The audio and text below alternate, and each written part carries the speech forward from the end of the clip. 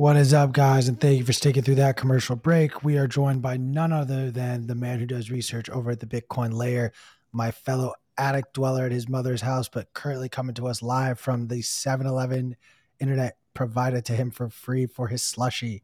Joe Consorti, what is up, man? We're chilling. Chris says that I'm good. Hey, can you hear me okay? I can hear you okay now. Okay, fantastic. How's it We're going? gonna go, but honestly, for our audience, this is the moment that we told you to be prepared for. Have those tomatoes on hand, and feel free to just chuck them at Joe. We have Pickles Yeah. Pickles 4K, which Yeah, I'm watching is the better than comments. Pickles. He's saying I'm fine, bro. Yeah, Pickles 4K is saying that Joe is in tune and on time. Q, I think the space cakes you ate in preparation for Amsterdam are hitting it. They're affecting you right now. Just stay cool. Dude, I took Joe and those I are here space for cakes in you. We're solidarity going to talk 'cause I'm about not the going to Amsterdam. larger economic environment, and we're going to be okay. Fantastic. Thanks for having me, guys. I'm excited to get into it. Yeah. So as P-Metric, we're going to do a nice, fun little macro update with you. But first, if I can find what I find far more interesting is you and Nick went down the rabbit hole of, oh my God, why can I not, the time value of the Lightning Network. So I'll let you set the stage of like what it is you guys are trying to figure out here and why, because this was awesome. Thank you. Appreciate it. Yeah.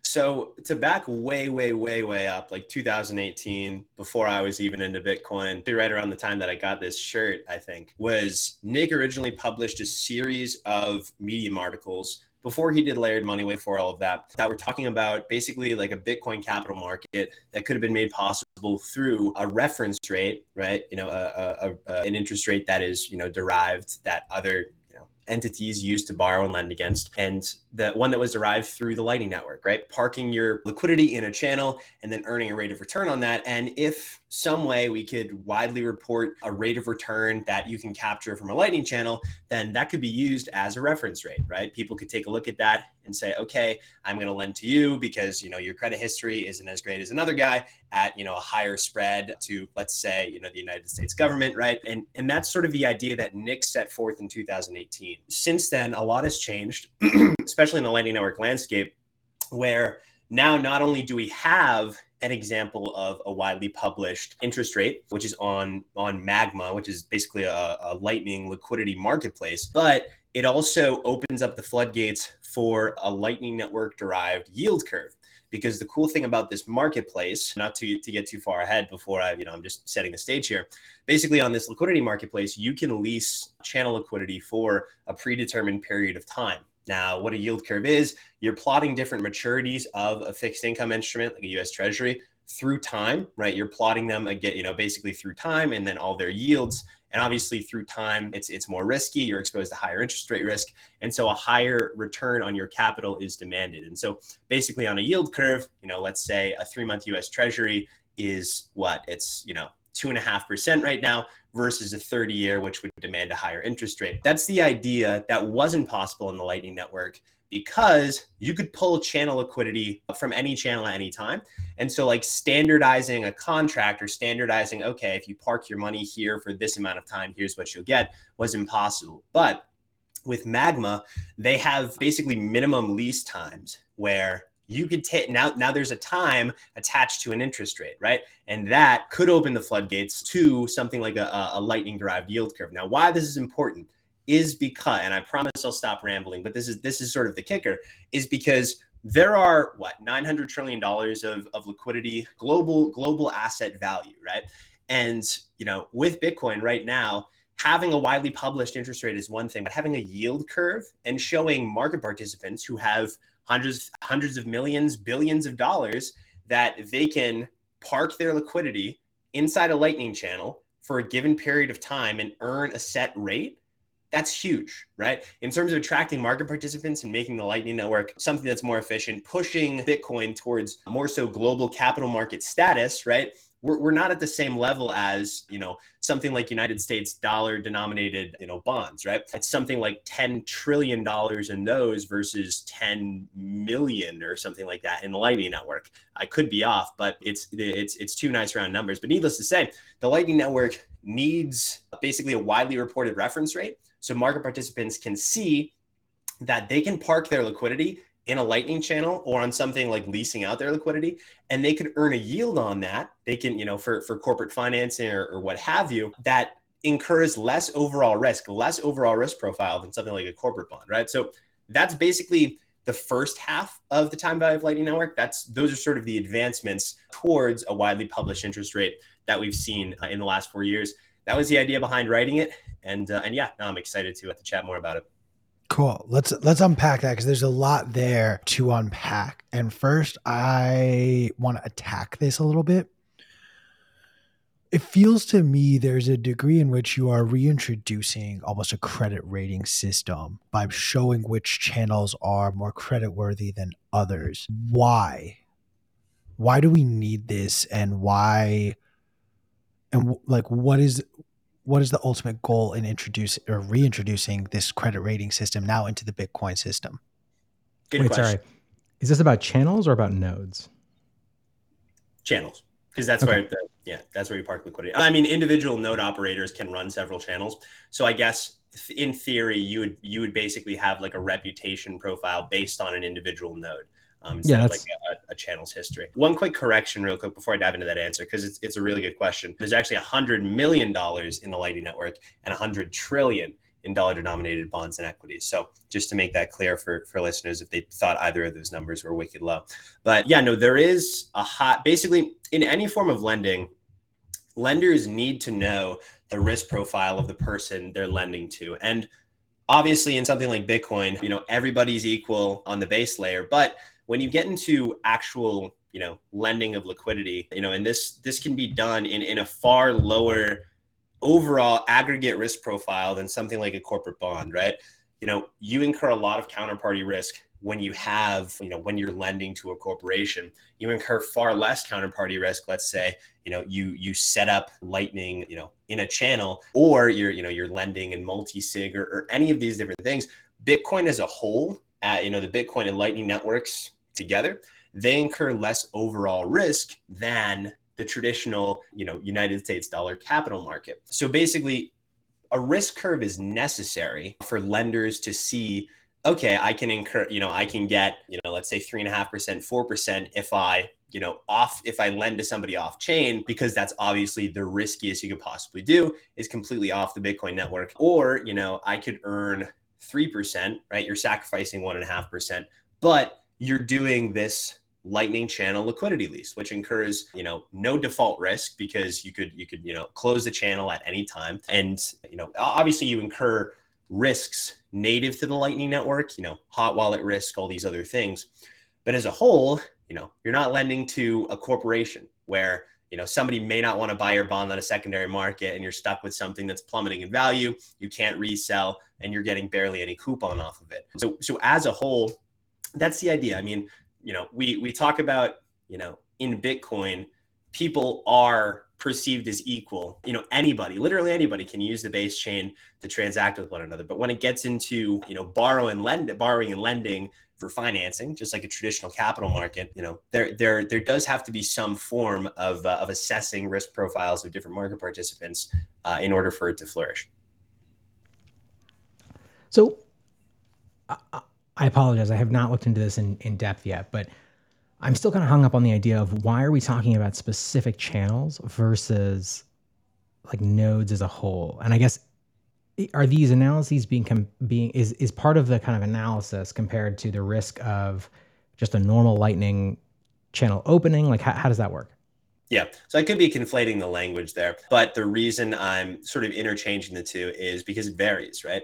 At the bottom of your risk curve, you have cold storage Bitcoin, and then you have something like the Lightning Network reference rate, which is derived entirely at the node level. Nodes have to report the rate of return that they capture on their channel, and that's theoretical. That hasn't happened yet. Got it. Okay. At least widely and reported.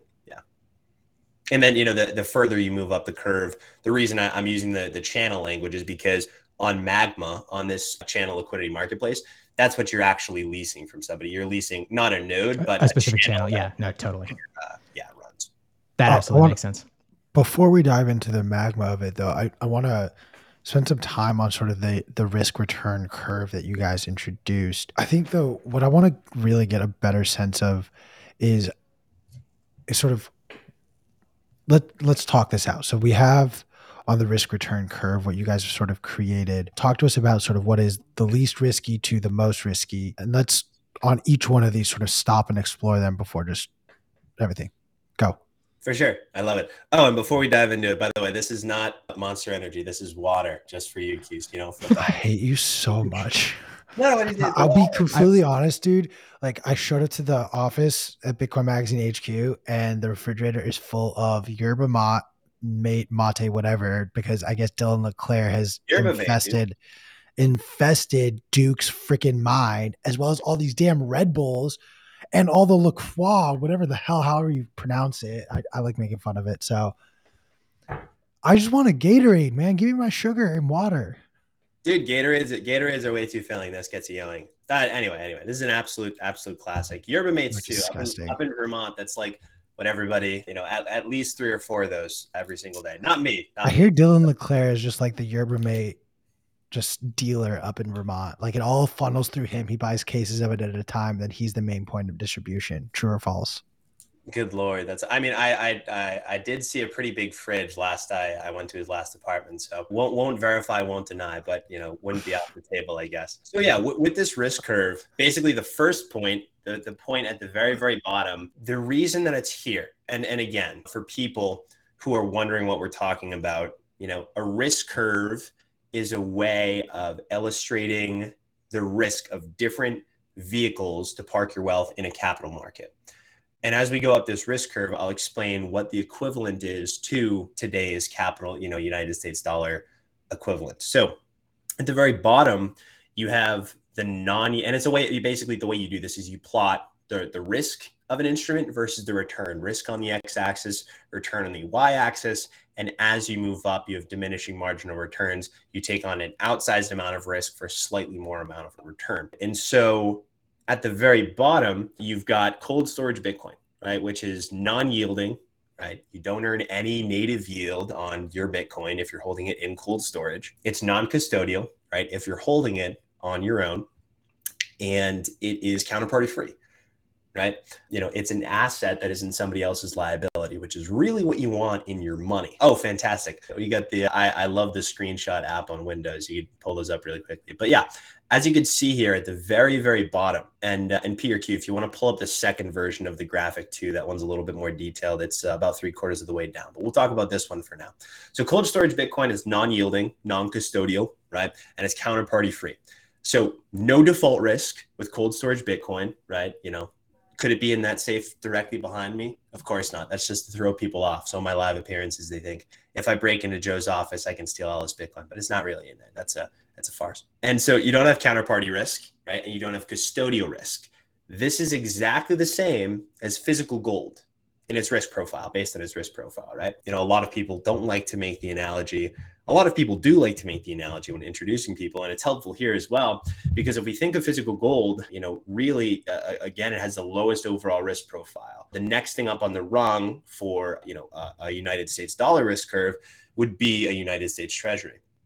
And of course, we've never defaulted on our debt in a major way. If you lend to the United States government, they're not going to explicitly default on you. They'll implicitly default on you through printing into oblivion, but they won't explicitly default on you.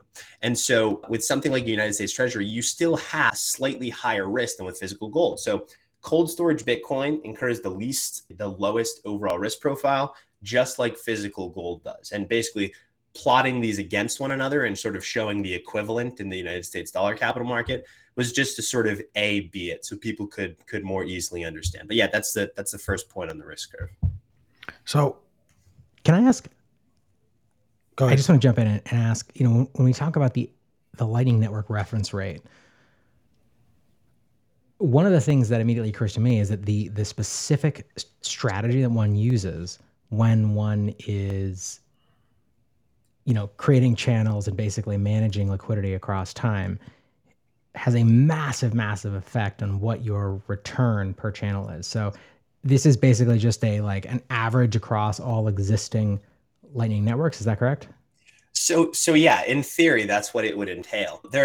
Basically what it would be is nodes would volunteer their information. So nodes would volunteer their APR, and then that would all get aggregated and averaged. The way you would do this is still up for debate, right? There's nothing like this in practice.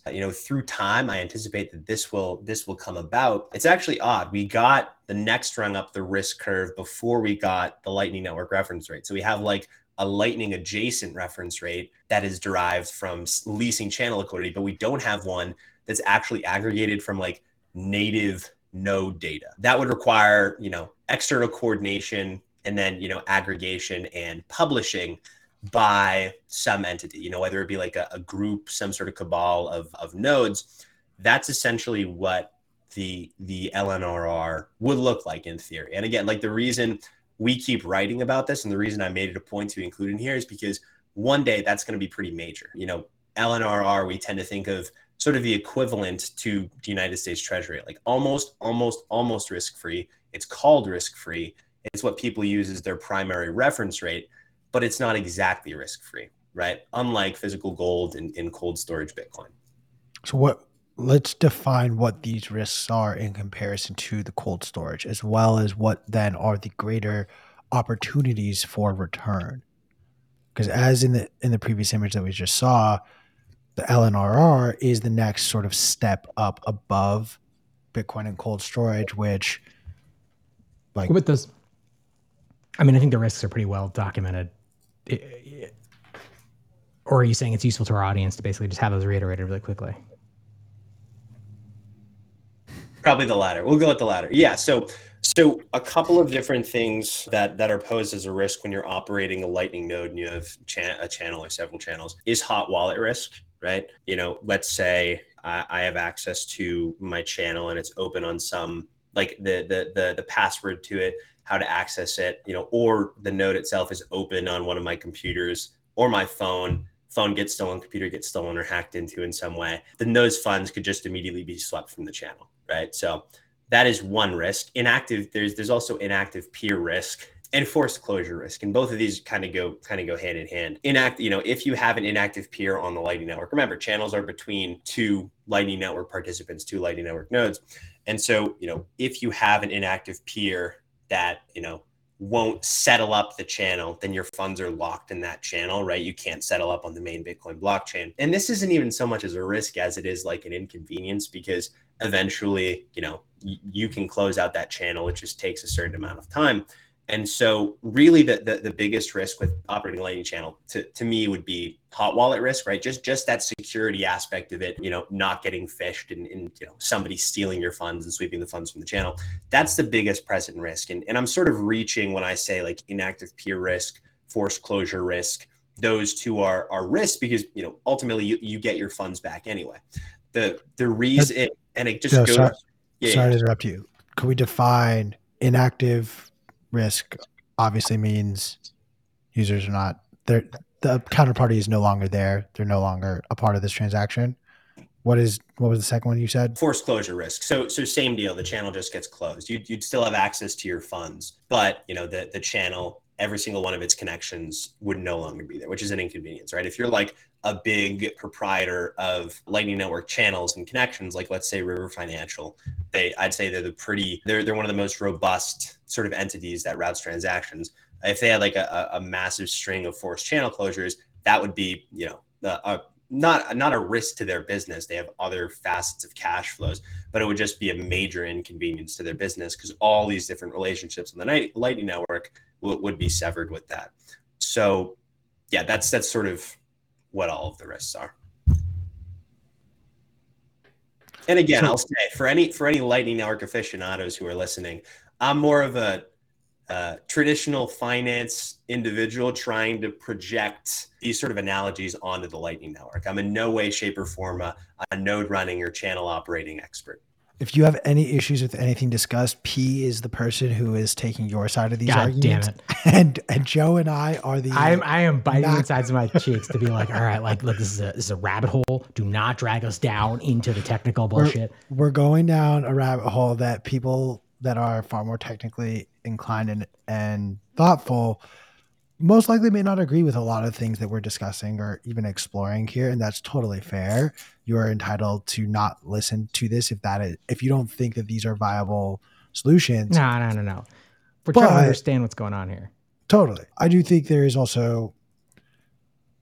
growing viability that, unfortunately, whether or not you want this to be the case, this is not something that I want. But when you see something like BlackRock's deal with Coinbase and you see Fidelity getting more involved with Bitcoin and 401ks, these traditional banking models and entities will reappear in Bitcoin, whether or not we want them to. And so there is, I think, utmost importance for us to dissect these things and really be critical of them in order to allow our voice to be the presenting sort of entity and ideas behind Bitcoin oriented financial anything. That's just otherwise it gets co-opted by the Fidelities and the BlackRocks. And then they just give us these reports and tell us this is how it's going to work now because we have the money to move the market that way. I don't think anyone is, I mean, I'm certainly not arguing the other side. I'm literally fighting against myself right now. Okay. That's what I wanted to be clear. I'm a crazy person who just fought with myself. Because I mean, like everyone in this conversation is a super good actor. Like we're all trying to understand like how Bitcoin works ultimately, how the Lightning Network fits into that within the scope of this conversation and all that stuff. So I feel like asking the questions that Joe is asking is always a good thing. Like, I think to some degree we're all charlatans, but you're right. Yeah. Q more than any of us. Come on now. Over time, lightning banks will emerge, because people just lack the technical wherewithal to be able to like officially. Joe, you're jumping like 45 minutes into my conversation with you. Stop. Stop. I love you though. Keep going. Hey guys, this is Q from Bitcoin Magazine Live. I just want to let you know that tickets for Bitcoin Amsterdam are on sale now. The largest Bitcoin conference in Europe will take place from October 12th to 14th. More details can be found at b.tc/conference/Amsterdam. Use promo code BMLive to get 10% off of your Bitcoin Amsterdam tickets today. If you're like me and want to gain a deeper understanding of what's going on within the Bitcoin market and broader macro environment, you need to subscribe to Bitcoin Magazine Pro today. There's both a free and paid version of this daily newsletter where our market analysts break down what's going on in the markets so you don't have to. Subscribe today at bitcoinmagazinepro.com. Keep going. Yeah. So like with these traditional entities entering Bitcoin, it is an obscene amount of liquidity. BlackRock has $10 trillion assets under management, but also they're like a huge shadow bank. And, Larry Fink's a character. I won't say anything in case, my house gets hit or whatever. But, these people aren't necessarily, of the highest moral order. But again, they do have $10 trillion assets under management. So that, a portion of that liquidity now can enter Bitcoin. And so, it's this tug of war. And, you're right. We do have to like have conversations about the implications of this stuff. So all of a sudden, we leave our Bitcoin in a hot wall and our funds get swept by Larry Fink and his goons. Got to be careful. Not a serious question, but who would you rather be your supreme leader, Xi Jinping, Vladimir Putin, or Larry Fink? Okay, let's weigh the options here. I think Larry Fink, because you have like you get to play pretend that you're living freely. I get to play pretend I'm not being monitored all the time. Like, even though I know for a fact that this camera is always on and recording everything I do, because the Patriot Act definitely is still a thing. We're still getting recorded all this. So like with Larry Fink, you get to play pretend like it's, you're living freely. With Xi Jinping, you don't even get to play pretend. You know what I mean? I guess. I mean, look, full disclosure, you've been DMing a Persian man way too much to not think that you are now like under legit watch by the NSA. So full disclosure. Yeah. Moving on to more serious stuff. So on the other side, the return, I just want to fully establish we have had this conversation on the show before our audience members who may not be fully aware. If you open up a Lightning channel, guess what? Those fees, you do get a cut of that. Mind you, we also established that like in order to like really make money here, you have to be routing a lot of fees. So realistically, is this a risk reward? And let's just go around. What is the risk reward ratio here? Is this a reward profile that's worth the risk that we have established? We'll start with you, Joe. I'd say, yeah, in the way that it currently exists, yes. If you had a whole bunch of, because the barrier to entry is lower now than it's going to be, in my opinion. Like, I believe Lightning Network, with the functionality we just discussed of widely published reference rates, paving the way for huge bank-like entities to come into the game and earn this yield, it's going to be inherently more difficult for somebody like myself who does not have trillions of dollars in all of this technical wherewithal to manage channels efficiently. So right now, I think it's a pretty attractive risk to reward profile. But as more market participants come into the Lightning Network, as you see that capacity tick up, and it becomes more enticing to run a channel, run several channels, run a node, and route these transactions optimally to capture fees, then it's going to be more difficult. It's going to be more risky for somebody like the average market participant to do something like that. I feel as of right now, though, it's pretty attractive. We're still in the very infantile stages of all of this playing out. P, at this current level of risk reward that we're talking, do you feel like the reward profile is worth the risk of an LNRR? I'm going to answer a slightly different question, I think, Sure. which is basically, is the risk, should one run a Lightning node? I think is what you're kind of asking. More Maybe? or less, yeah, without literally making it that. Well, I think the reason I ask is because I think the strategy changes. Like for me, me and a bunch of people, about 20 of us got together and started PlebNet, which, grew into this large thing. I haven't been super dialed in on it lately. I don't know what the current stats are, but there was a period where like we were the single largest group that were bringing people into the Lightning Network. And when I say bringing people in, I mean like bringing plebs in, because we were just like, we want to learn how Lightning works. We want to run our own nodes. We want to understand the nitty gritty aspects of what it takes to run a Lightning node. And, when we talk about the Lightning Network overall, I kind of think of it as like there's three different categories of users. There's like people who are like, I just want to be able to send sats fast and for no fees, or for very low fees.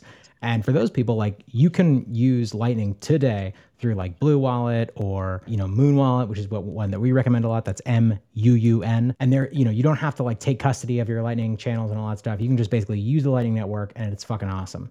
Then there's people who are like, I want to be a merchant. I want to accept funds via Lightning. I want to say Bitcoin via Lightning. And then there's tools like, Breeze Wallet lets you basically like, you have like a little point of sale system and you can take money. Again, the advantage is it's very, very rapid final settlement and the fees are very, very low. And then there's people who are like, and again, I'm talking about plebs at the extreme end of the spectrum who are like totally nuts and are like, I want to understand how the deep nuances of this incredible life-changing technology. I want to run my own like telecom switchboard, which is basically what it means to run your own Lightning node as an individual, right?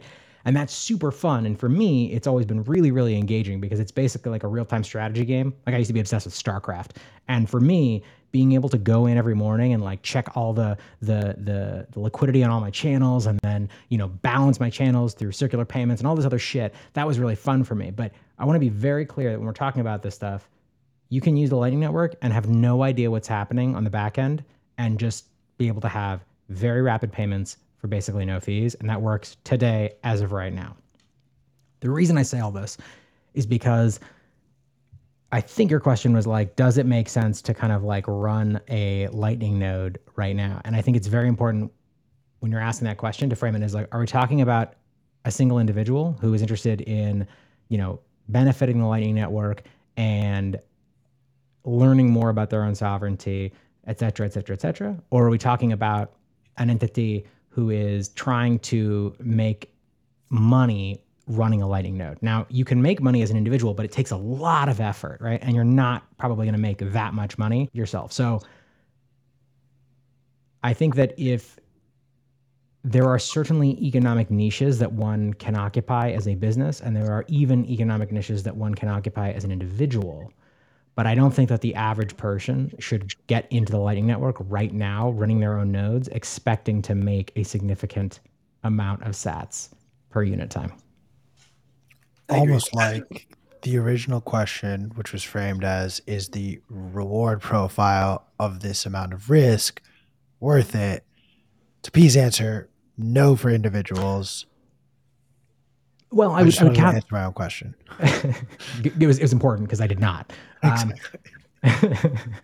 I think that, so when the Lightning Network was first like really gaining traction, people love to like post on Twitter like #reckless, because it was like, like, hey, we're fucking bleeding edge shit. Like, who knows? And I certainly lost funds learning how Lightning worked because I just like, locked it up. I fucked up my channel openings, fucked up my channel closing. But we're not in that world anymore. The Lightning Network has matured dramatically since then. And it is 100% possible to lose funds on the Lightning Network by accidentally fucking something up. But the educational materials are so much more mature.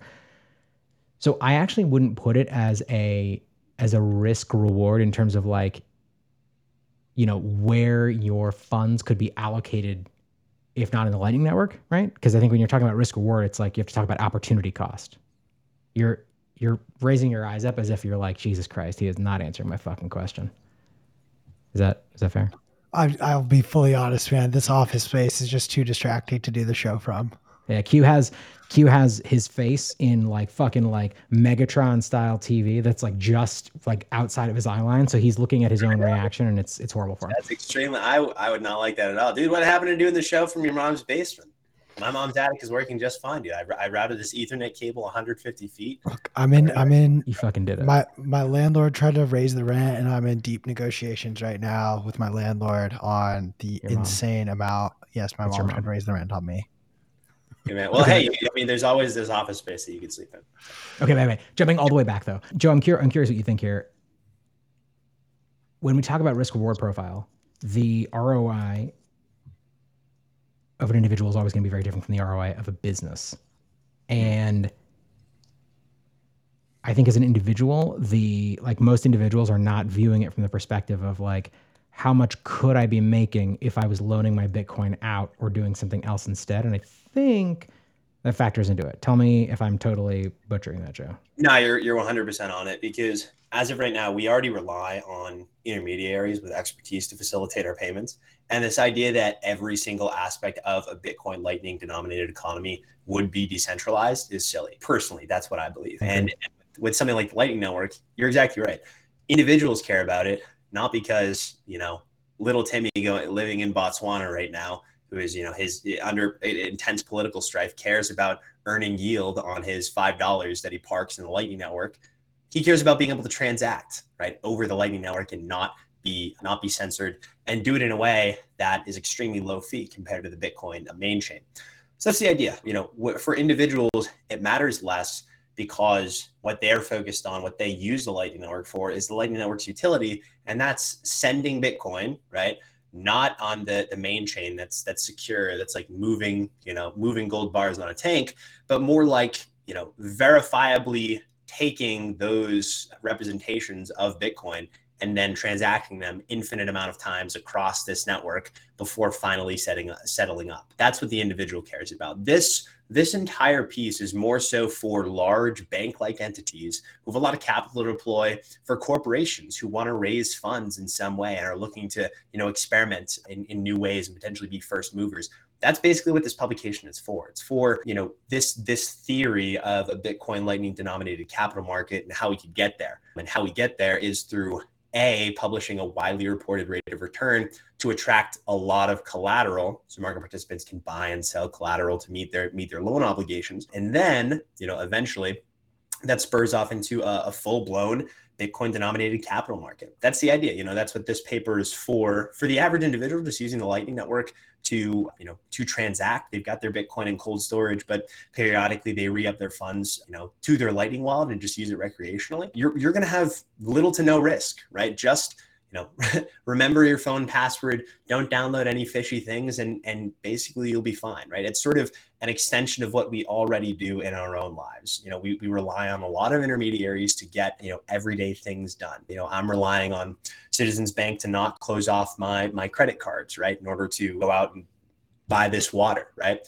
And so in a Bitcoin denominated capital market, same as today, people at the individual level will rely on these people who have more technical expertise in managing Lightning channels in order to facilitate these payments. That's, just how it's going to be, right? When the fishes get so big, that's basically how sats are going to move across the Lightning Network. Just so you know, Joe, this is what water looks like. Doesn't some water comes in a can, but What does that have to do with anything? Oh, okay. This is a reference You to. don't understand the beef that Joe and I have.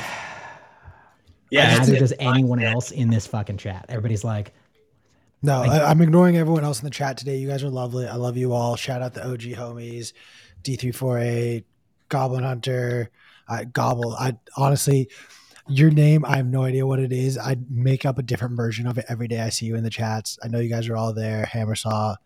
Shout out to all of you guys who are tuning in repeatedly. All right, I want to move on to Magma. Talk to us about, Joe, just what is Magma, and like throw out a comp for what exactly it is in traditional financial markets, because this exists, in my opinion. It does. Yeah, it's very cool. It's sort of akin to, Magma can be thought of basically, you're lending to, whenever you want a rate of return, whether you know it or not, you're lending your money to somebody. And Magma is essentially this Lightning liquidity marketplace where you can lease ownership of your Lightning channel for a period of time and earn a rate of return on top of that. So with the Lightning Network, there are basically, this is a completely separate method of generating yield. With the Lightning Network, you're routing fees. Okay, so you have a channel and you're earning a base fee, right, on all your transactions, and a fee rate. And that is your APR. That is your interest rate that you're earning. With Magma, it's basically a marketplace where you could sign in with your node. It's really, really cool. Everybody should go check it out, amboss.space/Magma. You can browse it. You don't have to be a node operator to take a look at it. And so essentially, you can lease your Lightning channel liquidity, or you could buy others' Lightning channel liquidity for a minimum specified period of time. And that is essentially, basically, the way that you borrow, the rate that gets determined at which you borrow, has nothing to do with the Lightning Network itself. It is completely separate from routing transactions. The rate that you're borrowing at is actually set at the moment of sale, and it's set by the person who's leasing their Lightning channel liquidity. And so because this isn't derived, as I mentioned earlier, from like native node data that would have to be self-reported, aggregated, averaged, this is more so basically Magma. What they do, Amboss, they aggregate all of the APRs for that week, and then they average them and they publish them. And this is basically an APR that gets determined off of a variety of proprietary factors, but it's separate from like the routing fee rate that you would earn on the Lightning Network itself. So it's like, it's an auxiliary Lightning Network auxiliary to the Lightning Network reference rate. So in traditional finance terms, basically corporations, they borrow at a spread to something, to a reference rate. In the case of Magma, this can be thought of as being liquidity that gets leased out at an interest rate at a spread to the Lightning Network reference rate, which is theoretical. It doesn't exist yet. This is not unlike a reputable company like Apple borrowing at a 0.5% spread to the United States 3-month Treasury bill. That's essentially what the equivalent is here. That is what's called, Apple can borrow at that rate. They borrow at US 3-month plus 50 basis points. This Magma APR is sort of Lightning Network reference rate plus however many basis points you're borrowing at, based on the risk profile of the person who is, or based on your own personal rate of return that you set at the time of the transaction. That's essentially the comparison I would use, right? So whereas the Lightning Network reference rate is sort of the risk-free rate equivalent, a Lightning liquidity lease on something like Magma is sort of, it trades at like a basis point spread to the Lightning Network reference rate. So have you looked into or included in your analysis, tools like Lightning Pool? There's a few other ones that provide it sounds like provide a similar service to Magma. Yeah. So with Magma, the reason I used them was because with other providers, and you mentioned Pool, they were actually the first one to do this, I believe, have a liquidity marketplace by Lightning Labs. Unreal, absolutely very, very cool thing. They did it much earlier than Magma. With Magma, you don't actually have to have a node to log on and take a look at all the data. And so that's why this was sort of the route that I went down. But I did include in because I wanted to make sure that I was using all the correct language and not saying that Magma was the very first, but they're the first widely published, right? So there isn't like a barrier to entry in terms of running a node. I dropped Pool by Lightning Labs, and also one other thing by Lightning Labs down in the sources at the very bottom, just for posterity's sake. But for this analysis, I used Magma. Yeah, it's interesting. Like I said, I have not played around with Magma, but I do love Amboss. Jestifer is a friend of the show, awesome dude. He's fantastic. One of the creators of Amboss. Very, very patient. When I was learning all this stuff, I'd be like, hey, how does this work? And he would jump in and answer any questions I had. One of the things that's interesting about Lightning Pool, and I suspect that it's gotten a lot better since the last time I was trying to participate in it, which was probably over a year ago at this point. So take everything I'm saying with a grain of salt. But the system, like the sort of rating systems that were used to determine whether or not a person could, purchase or lease liquidity, were at that point fairly opaque. And they had to do with boss scores, which is something that was, sort of proprietary algorithm. I wonder how Magma is doing it, or is it literally just if you have the funds, you can. Yeah. So Magma, they do it. It's also a proprietary thing, but it's all on their Git book, right? So you can go to docs.amboss.space, and then all of this is publicly available. This is like a total treasure trove of the way that Magma works. And basically your ability to borrow and lend, and like the rates that you can borrow and lend at, and this is all like information that's available, is aggregated into something called reputation. So like not unlike a traditional credit score, like, credit worthiness of large borrowers. The Magma reputation is sort of like the Magma equivalent of that. And it's 20% track record, 30% speed, and 50% reliability. And so those are the components of this reputation score that go into, the rate at which somebody can borrow and lend. Basically, are you a good channel peer? Or are you not a good channel peer? Got it. So let's talk about, why do we need Magma? For sure.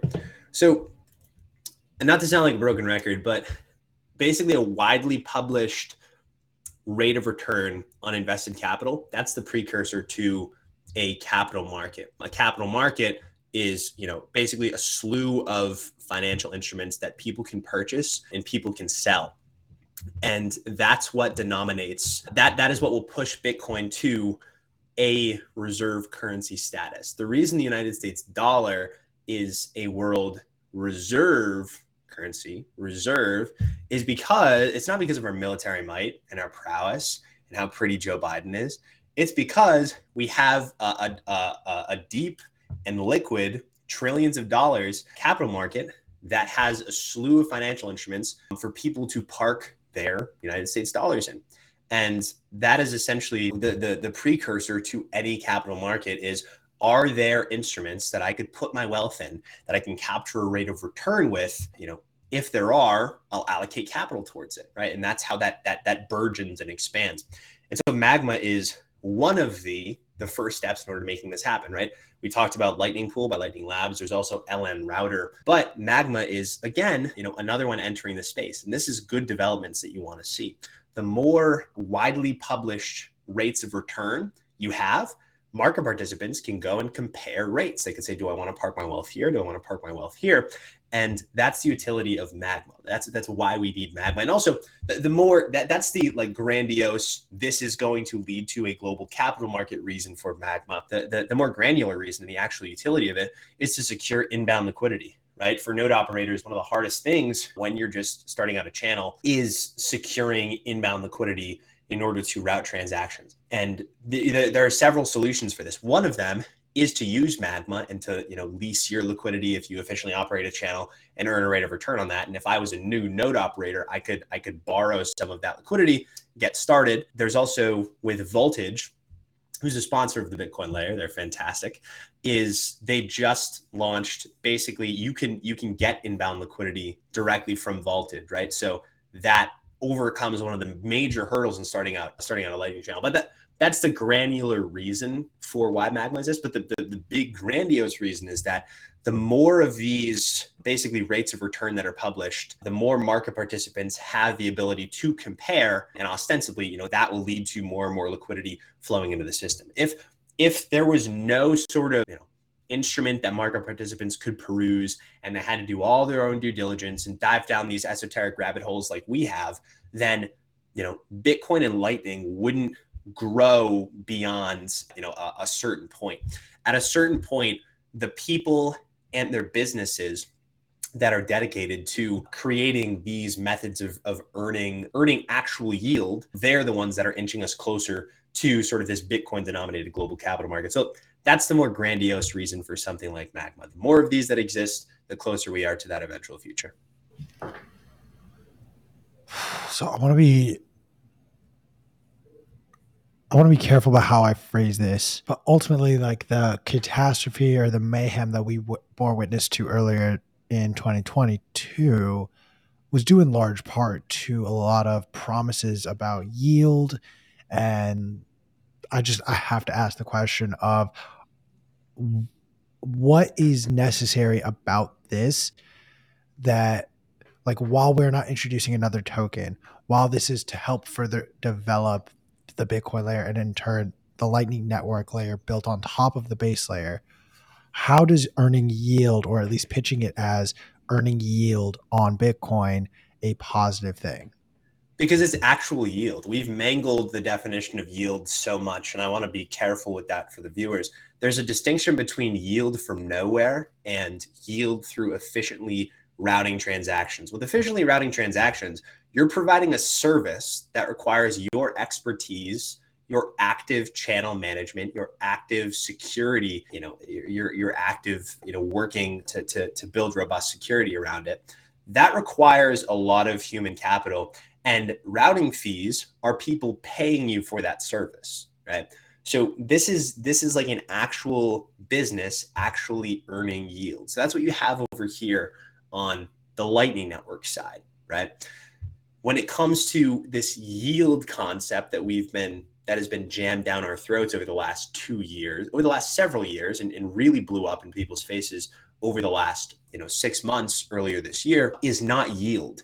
What it is essentially, and I think I talked about this the first show that I was on here with you guys, but it's essentially yield from nowhere, right? So yield, which used to mean, you are investing capital and then you're earning a return on that invested capital because that capital is being used.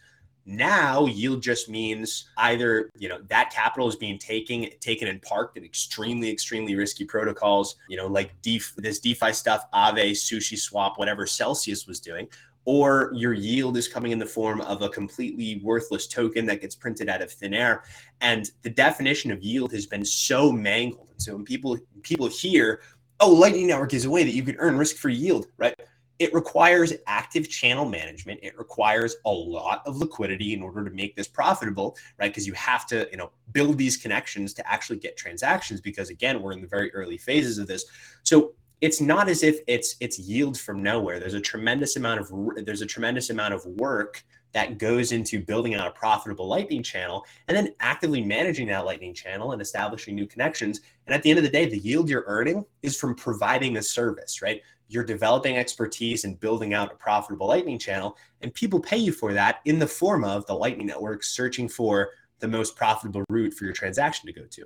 So that's sort of the distinction I would draw for the listeners. There's yield from nowhere, where you're parking your funds with basically, a casino essentially, and they're paying back additional funds to you through creating new tokens or through taking your entire deposit and putting it with an extremely risky borrower. That's the distinction I would make.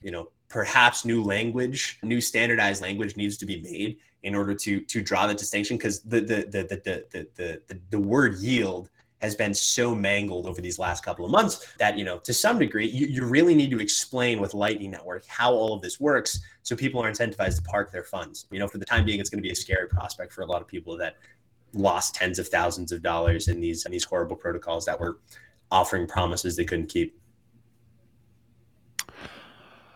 I'm just prepping my motion for the next cult meeting of all Bitcoiners, and we'll be putting forward a motion to forever remove the word yield from all Bitcoiners' vocabulary once and for all.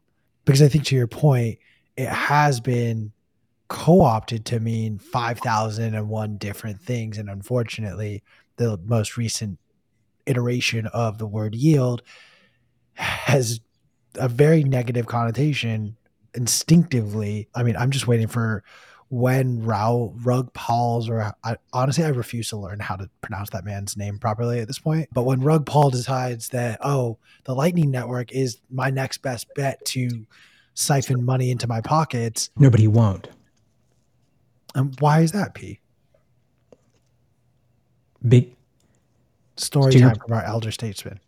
No, I mean, because to your point, the types of strategies that he is interested in are not actually effortful. Yeah, exactly. They're not effortful. They do not involve providing a service. So the way the Lightning Network works, to Joe's point, is that like you provide a service to people, and it's as I said, for me personally, it's been very enjoyable to sort of like figure out like what are effective strategies, and by that I mean like where do people need liquidity, where they are like where's liquidity underserved in the Lightning Network right now. Like you can go and you can find these sort of like isolated communities, and when I say isolated, I mean like they don't have significant high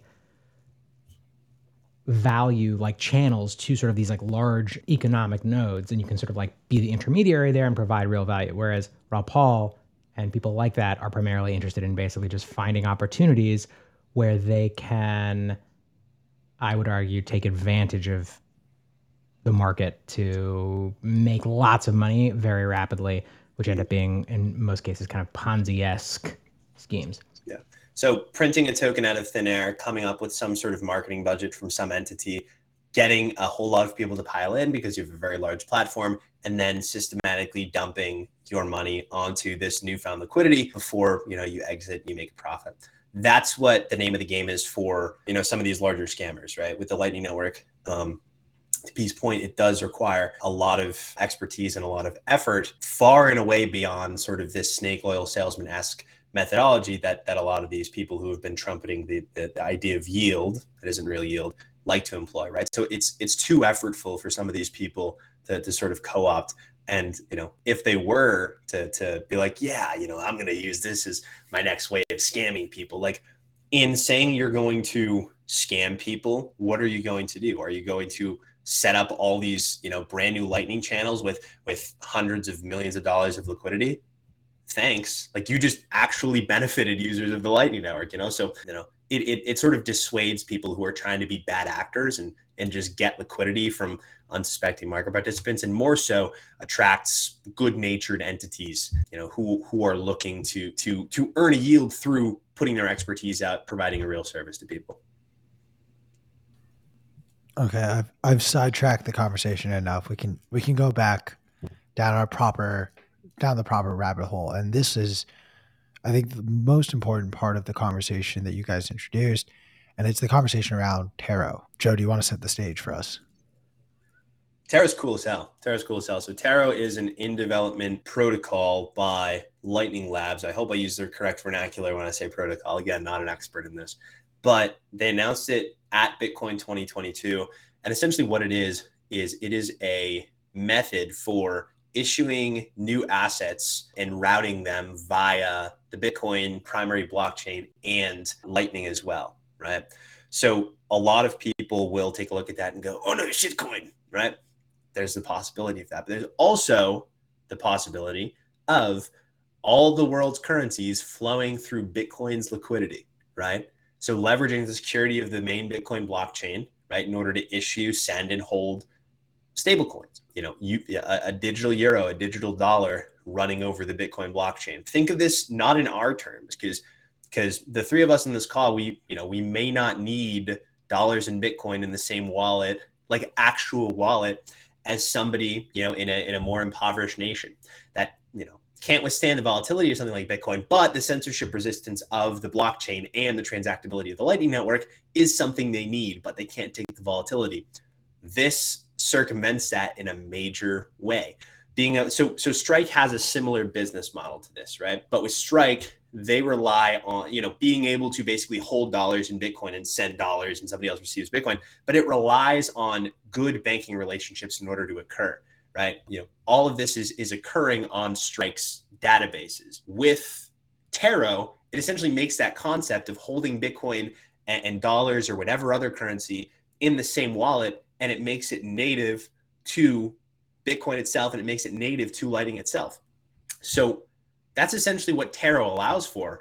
And, this extends that concept of a Bitcoin denominated capital market we just talked about, because now not only are you attracting a crazy amount of collateral to Bitcoin with these widely reported reference rate that have ostensibly lower risk profiles than traditional finance, but now you're also attracting market participants who wouldn't have otherwise invested if there wasn't like a dollar instrument on there. So now, there's basically this opens the floodgates. Again, this is, as of right now, I'm no technical expert, but, this would open up the floodgates for, dollars, euro, yen, yuan, any actual, fiat currency that you could think of, or a stablecoin representing that, being held in the same wallet as Bitcoin and transacted across the Bitcoin and the Lightning Network. It's pretty revolutionary. And so, now what would have otherwise been, a rather large capital market on Bitcoin, now you can have a Bitcoin denominated capital market that has traditional finance instruments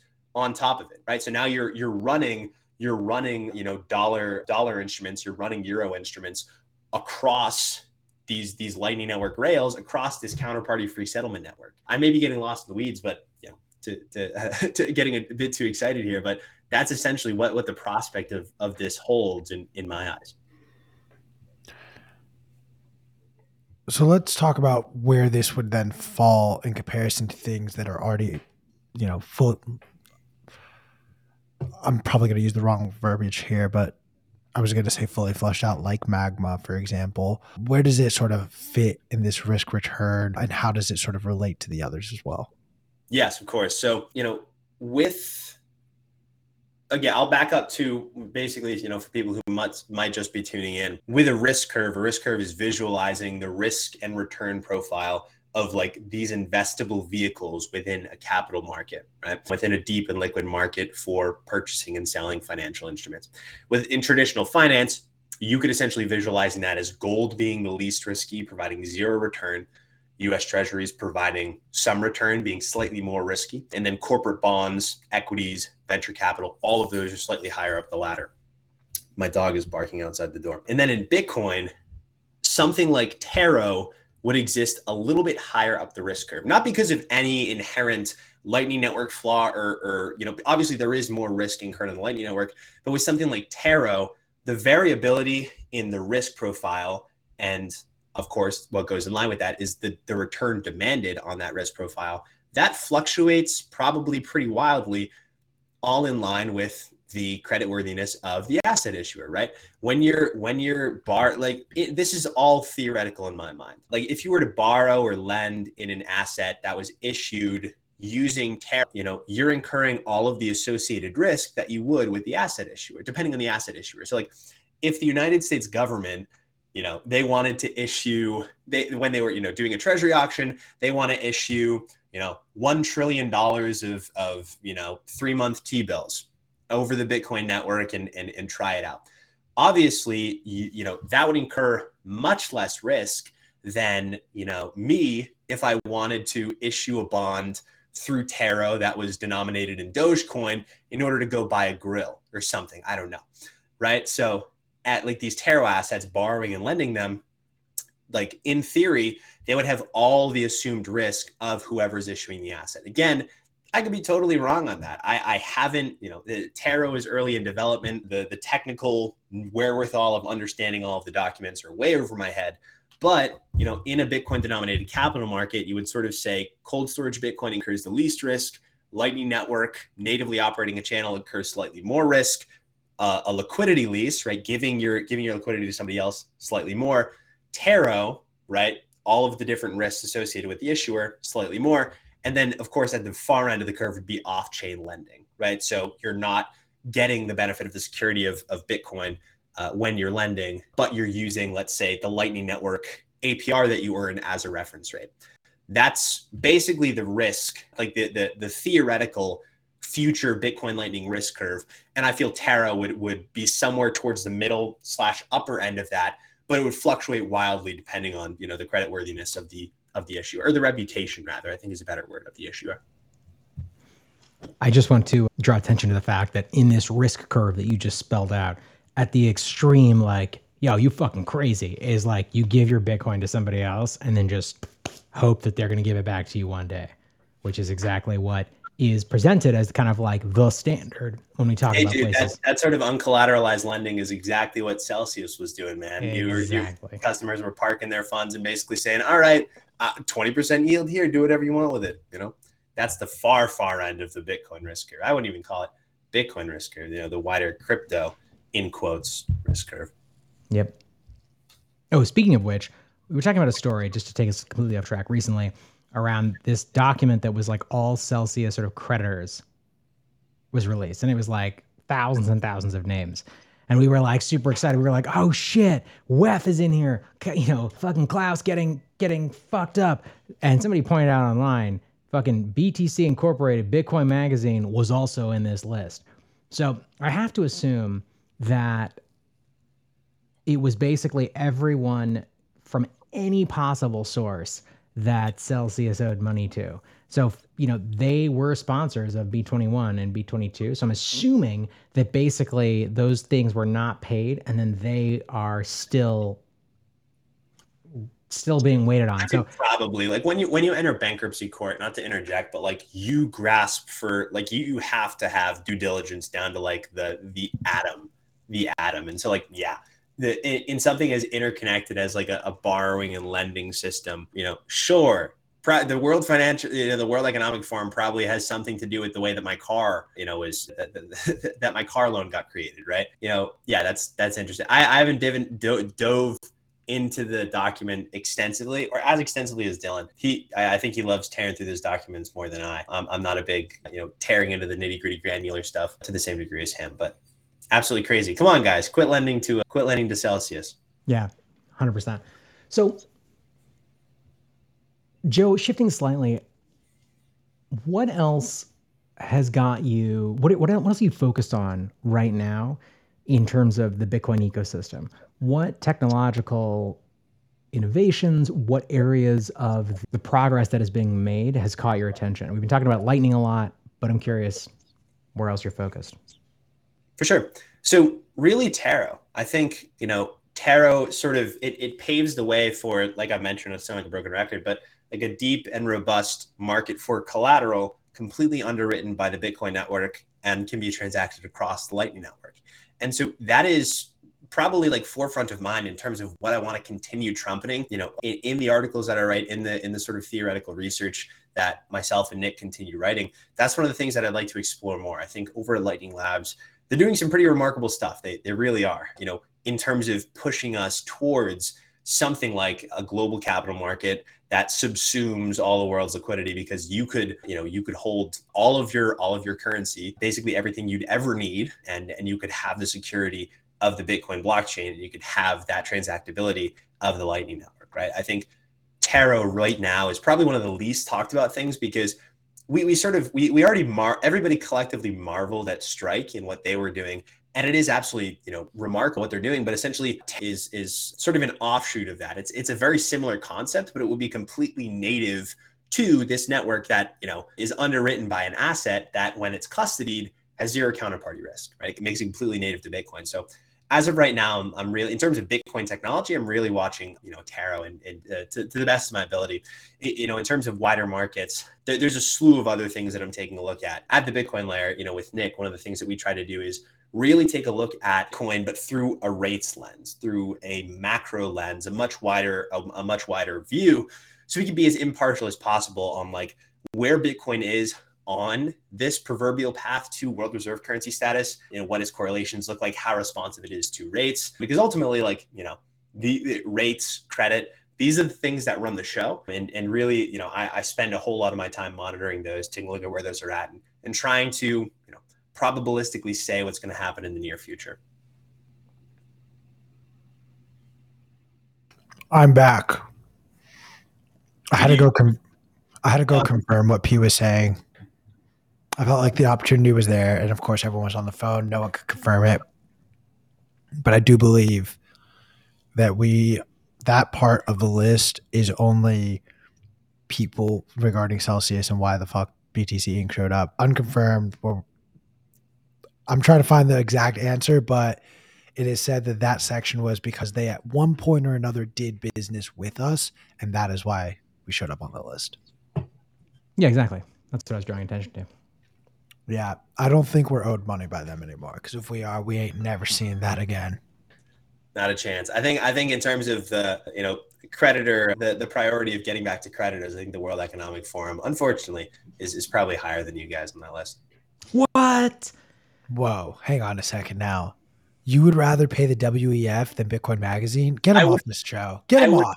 I wouldn't rather pay the WF than Bitcoin Magazine. I know that Klaus Schwab and his goons would be at my front door if I owed money to the WF and Bitcoin Magazine, and I paid BTC Inc. first. All right, look, you're behind the 8 ball now, man. Now you have the NSA and the WEF coming for your mom's attic. Like, you better buy your mama some flowers tonight and apologize for the shitstorm that's to come. Joe, before we go over to the macro, because as you've mentioned, you guys do an excellent job of, looking at Bitcoin through the lens of macro, which is so vitally important right now.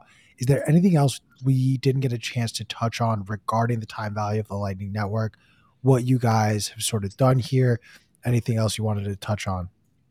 So really, I'll just end by basically like almost going verbatim on the abstract of this paper and why it's so important, just to give basically, a sound bite or whatever. But with the Lightning Network, with these formalized lending practices, just like liquidity marketplaces like Taro, like Lightning Pool, like LN Router, these are going to facilitate greater economic activity that's native to Bitcoin. Right? The Lightning Network has already positioned itself as the capital market layer for Bitcoin, offering a rate of return on invested capital, and then also offering a slew of options of financial instruments to attract collateral, right? And collateral is the precursor to, this major wide sweeping capital market. And so you've got that. And then Taro sort of brings this multi-asset functionality to the table that will broaden the scope of that capital and money market that's underwritten by Bitcoin, underwritten by the Lightning Network, right? So that is essentially what I'll leave it at. This is very revolutionary stuff. The people and businesses that are making this happen, Amboss, Lightning Labs, everybody else that's working on it, these are the people that are paving the way for the future. I'm just doing my best over at the Bitcoin layer to bring that information to the public and sort of put it through a legacy financial theory lens so that traditional TradFi market participants can take a look at this, and potentially start positioning capital into the Lightning Network and into Bitcoin. So when none of us can afford a Bitcoin because all of TradFi has officially bought up all the last cheap sats, we can point our fingers at you. No comment. Like, truly excellent work over the Bitcoin layer. If you are not subscribed to their newsletter, Joe will tell you where to go at the end of this, but I highly, highly recommend this whole discussion. There's a paper that Joe and Nick have written up. If you have not yet had a chance to read it, please go ahead and do it. It's Monday and I'm fumbling over my words, but let's talk my favorite topic, which is macro. And specifically, you guys at the Bitcoin layer spend so much more time focusing on bonds and interest rates, as they seem to be telling everyone and everything what the hell's going on. So what are you guys seeing? What are you guys paying attention to? And what is your definition of a recession? Yeah. So there are a couple of things we're monitoring, right? Again, we sort of use rates to lead all of our discussion, but there's also a few key economic releases this week that will, as you mentioned, sort of push us closer to a recession. As of right now, CPI, the expected CPI is 8.7% year on year, and that's releasing Wednesday. And so any miss on CPI whatsoever would mean, and a miss to the upside, that'd be very bad. That'll basically give the Fed the green light to absolutely decimate the economy in terms of continuing the rate hikes, pushing for a higher terminal rate, pushing for a terminal rate that's further out. Basically, before the labor report, there was consensus in the market, and I had, to a pretty large degree, that the Fed was going to have to wrap up relatively soon, specifically because, taking a look at the 2-year yield, that was coming down, And essentially, the 2-year yield leads Fed funds. So the 2-year yield is forward policy rate expectations. And so when, wherever that moves, the Fed essentially has to move. And 2-year yield, that was coming down because presumably, the rates market was telling the Fed, hey, it seems you've already tightened enough. But with the strong labor report, that basically is the Fed's first green light that they can continue hiking higher and, potentially into Q1 2023 because the economy seems stronger than we anticipated. Obviously, their mandate is to kill inflation. If the CPI print comes in hot, if it accelerates year on year, those are nightmare scenarios that would basically give the Fed full steam ahead. Their runway was already extended, seeing that we have a strong labor market. A CPI miss would give the Fed full steam ahead to just absolutely plow the markets and say, all right, 3.5% terminal rate in Q1. Now we're going for 4%, right? Which obviously isn't a sustainable thing, but CPI accelerating, that's their number one concern right now. And so all eyes are on CPI really on Wednesday. And yeah, no, that's one of the big things we're watching right now, but also taking a look at rates. So as I mentioned, the 2-year yield really leads the Fed. If you take a look at a graph of the 2-year yield mapped against the federal funds rate, you can really see that when the 2-year yield falls below the Fed funds rate, the Fed is forced to pause their cycle. And as of right now, there's about there is literally right now, I have it in front of me, a 71 basis point or 0.71% spread between the 2-year yield and Fed funds. So the Fed still has 71 basis points of clearance to continue hiking. If all of a sudden the 2-year yield were to drop, pretty expeditiously, that could happen if, again, if CPI prints the way we want it to, the 2-year yield could begin its ascent back down to earth because that's the market basically saying, all right, Fed, you've done enough work. CPI is decelerating, then that would be sort of the case for the Fed pausing, after September potentially. And then, we'll see what the 2-year yield does. But essentially that's one of the big things we're monitoring. We're also monitoring the 10-year yield, which represents, forward growth and inflation expectations.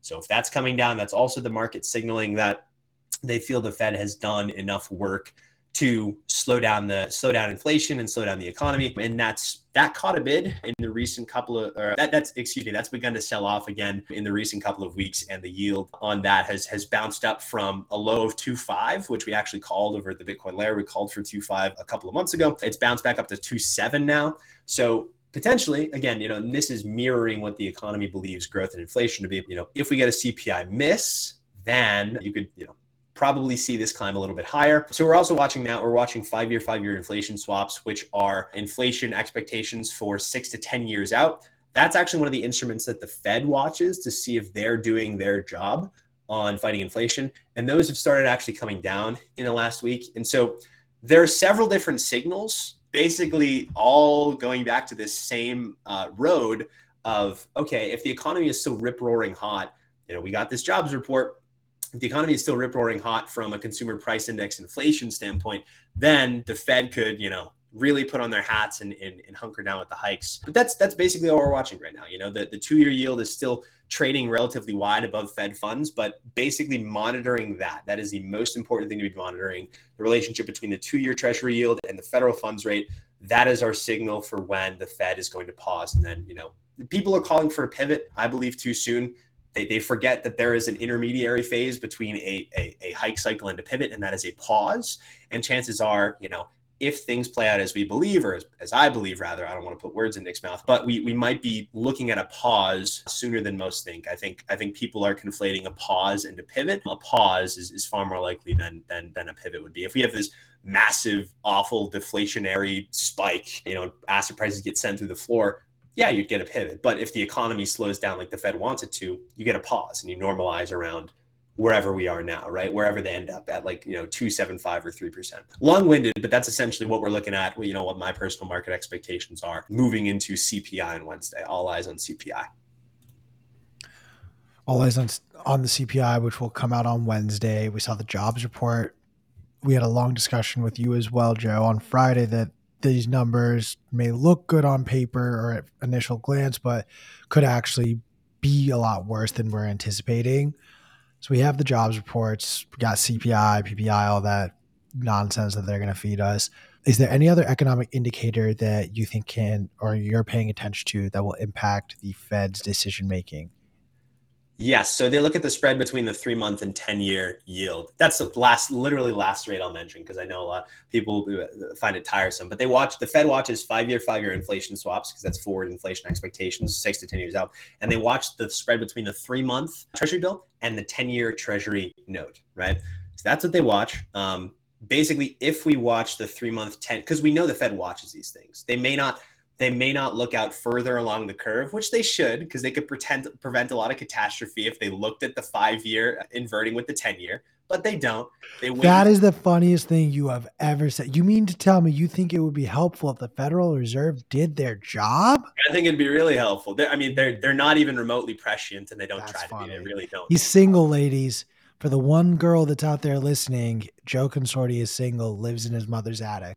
I live in my mother's attic. Q, I think that's giving the show a little bit too much. I don't know if there are any girls listening. But anyway, a couple of other things to look at is, oh gosh, what was I going to say? Blah, blah, blah, blah, blah, blah, blah.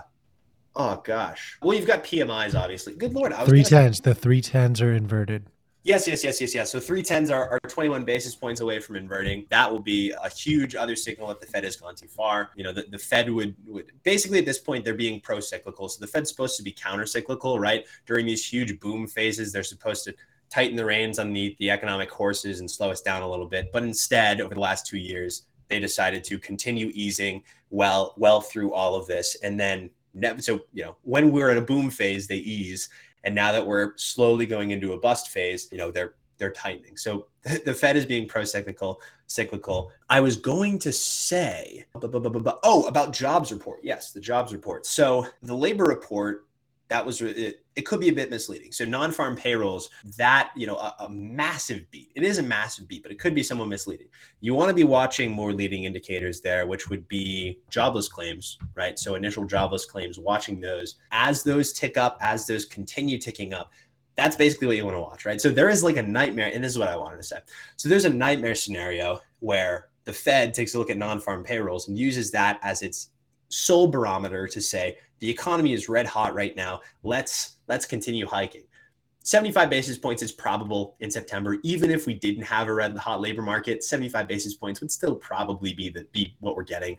But we basically know at this point that 75 basis points, according to the Fed funds futures curve, which is really never wrong when we're this close to a meeting, is pricing in 75 basis points. But there's a nightmare scenario where the Fed, you know, CPI comes in hot, and they take a look at, or even disregarding CPI, they use the non-farm payrolls meeting as their sole barometer to say, look, the economy is doing great. Let's do another 75. And then they increase their terminal rate. They push out when their terminal rate is going to be. So they go harder and longer. And then, you know, the non-farm payrolls beat was a fluke. As it turns out, there is an obscene amount of jobless claims, and you just made money way more expensive than you should have, Jerome Powell. And then that sends markets to the floor, massive deflationary bust. That is a potential scenario. That's like a nightmare scenario. And I think that could be made potentially even worse if we have a CPI miss and the Fed is even more emboldened to hike beyond what the market can take. Because if this CPI is supply side driven, which I strongly believe that it is, right? We seized up supply chains for 2 straight years and we're still doing it. If this CPI is supply driven and the Fed is rapidly increasing the cost of money, and if the labor market is less strong than the Fed believes and they're rapidly increasing the price of money, then you could have this crazy deflationary bust because the Fed tightened way too much when in reality, the economy was already self-correcting in the other direction. So a lot of different fun scenarios to play out, but really watching CPI, watching 2s, 10s, 2s Fed funds, and 3-month 10s and 5-year inflation swaps. That's basically where eyes are right now, as well as how's the consumer doing. So looking at UMich consumer sentiment, looking at the small business optimism index, these are sort of all the things that we use to paint the clearest picture. We don't use too many beyond that, because if you use literally a million indicators, you're painting a more muddled picture than a clear picture. Simplicity is really key if you want to have like a concise and pretty accurate picture of what's going on. But that's the outlook for the next couple of months. Before I let you go, and before I just want to remind everyone in the audience, we will be joined in just a moment by the Bitcoin Magazine Pro will be joining us. Dylan LeClaire, Sam Rule, in about like a few minutes. So hang tight. I'm not going to let Joe go away because I have one more question for him. If you are not yet subscribed to our channel, just press that button right there. I'm finally figuring this out. All the way down there, just press it. Press the subscribe button. We'll really appreciate it. If we get up to 100 likes while we are live, we'll drop some stats over in the YouTube chat. Joe, one thing that you said stood out to me, and I want to ask this final question. Inflation has two causes, supply and demand. Yeah. I have personally felt like the root of inflation, you can equate these things not necessarily equally. I would say it's probably 75% demand driven, 25% supply side driven. You said that you feel like supply has a heavier hand in inflation. I'm curious what would your percentage be for each allocation or each's allocation towards inflation?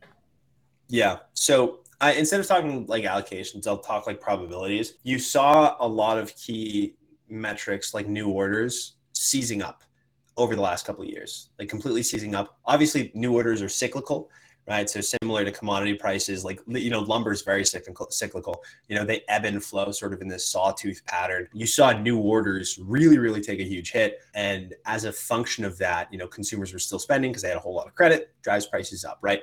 A lot of it is supply shock driven, I believe, because of that. So I believe like probability wise, I'm assigning probably 70% supply driven inflation versus, 30% this consumer price index inflation. And then 30% of it can be ascribed to demand side inflation. Yeah. But your rationale for the supply side of the equation is the fact that demand was so high that it actually took away supply. And then because we weren't manufacturing supply, that increased demand fucked over supply.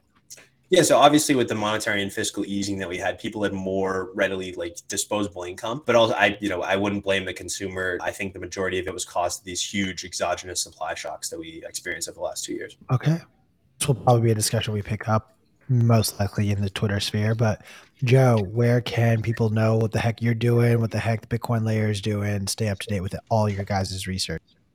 For sure. So I'm on Twitter at Joe Consorti.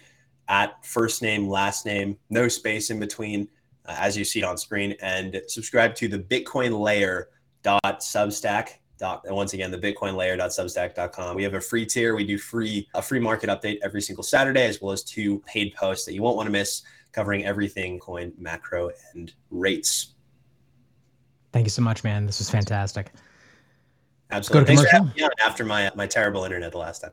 Yeah, this is light years better. I'm so grateful that Nick paid you a decent enough wage so you can go plug into the 7-Eleven internet downstairs. I'm going to run to the restroom. We're going to be joined in just a moment with Dylan and Sam. I think P has some very smart words that everyone should listen to and do everything he says. Do not fuck this up, P. Do not fuck this up. Oh, God. Roll the tape. I got to pee. We'll be back in a minute. Hey, guys. This is Q from Bitcoin Magazine Live. We're going back to Miami for Bitcoin 2023. Lock in your tickets before prices go up. Use promo code BMLive to get 10% off of your tickets today. The censorship-resistant issue of the Bitcoin Magazine print edition is available now. Grab your copy at your local Barnes & Noble store or head on over to the Bitcoin Magazine store and use promo code BMLive to get 10% off of your order today.